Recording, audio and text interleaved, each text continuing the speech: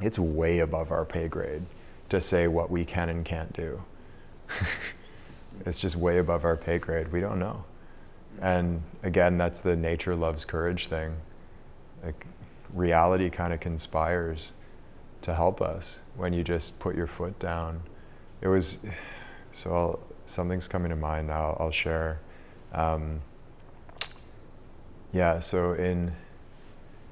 Before I went into that big apprenticeship, the 18-month like strict apprenticeship in isolation that I mentioned, I was in this phase between like October and December of 2019 where I was considering doing it.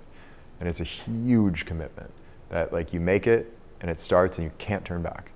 And it's just a really big deal and it alters you forever, you know?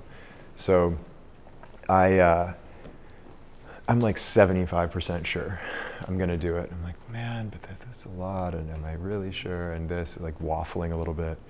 And meanwhile, we were going through a little bit of disturbance with EGT. Not to get into specific details, but there was just conflict in the team, and there was all of this mess that I had to clean up. And I was kind of fed up with EGT to begin with, and I'm just like, I don't want to even clean it. I don't want to, I'm done with this. And so one night I was in Toronto at our like friend group Christmas party.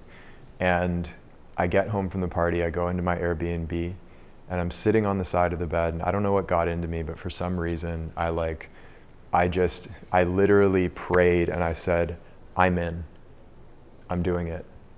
Like whatever you need, just like I'm in, I commit to this apprenticeship. And I went 100% suddenly. And I go to sleep, like complete, and that was genuinely 100%. I was like, no matter what, I'm doing this. I wake up the next morning and the answers to all of the conflict in EGT were immediately there the moment I woke up. And I just went to a coffee shop and I fixed it. And this had been going on for a long time. It was like 6-8 months at this point. Like just work was just miserable at the time. And as soon as I just committed, the answers came, got all cleaned up, it was good. So there's something about the act of just committing and saying, I'm doing this, that removes the obstacles, even if it's in your mind, where it's like, this is happening. Okay, this is happening. How are we gonna get it done?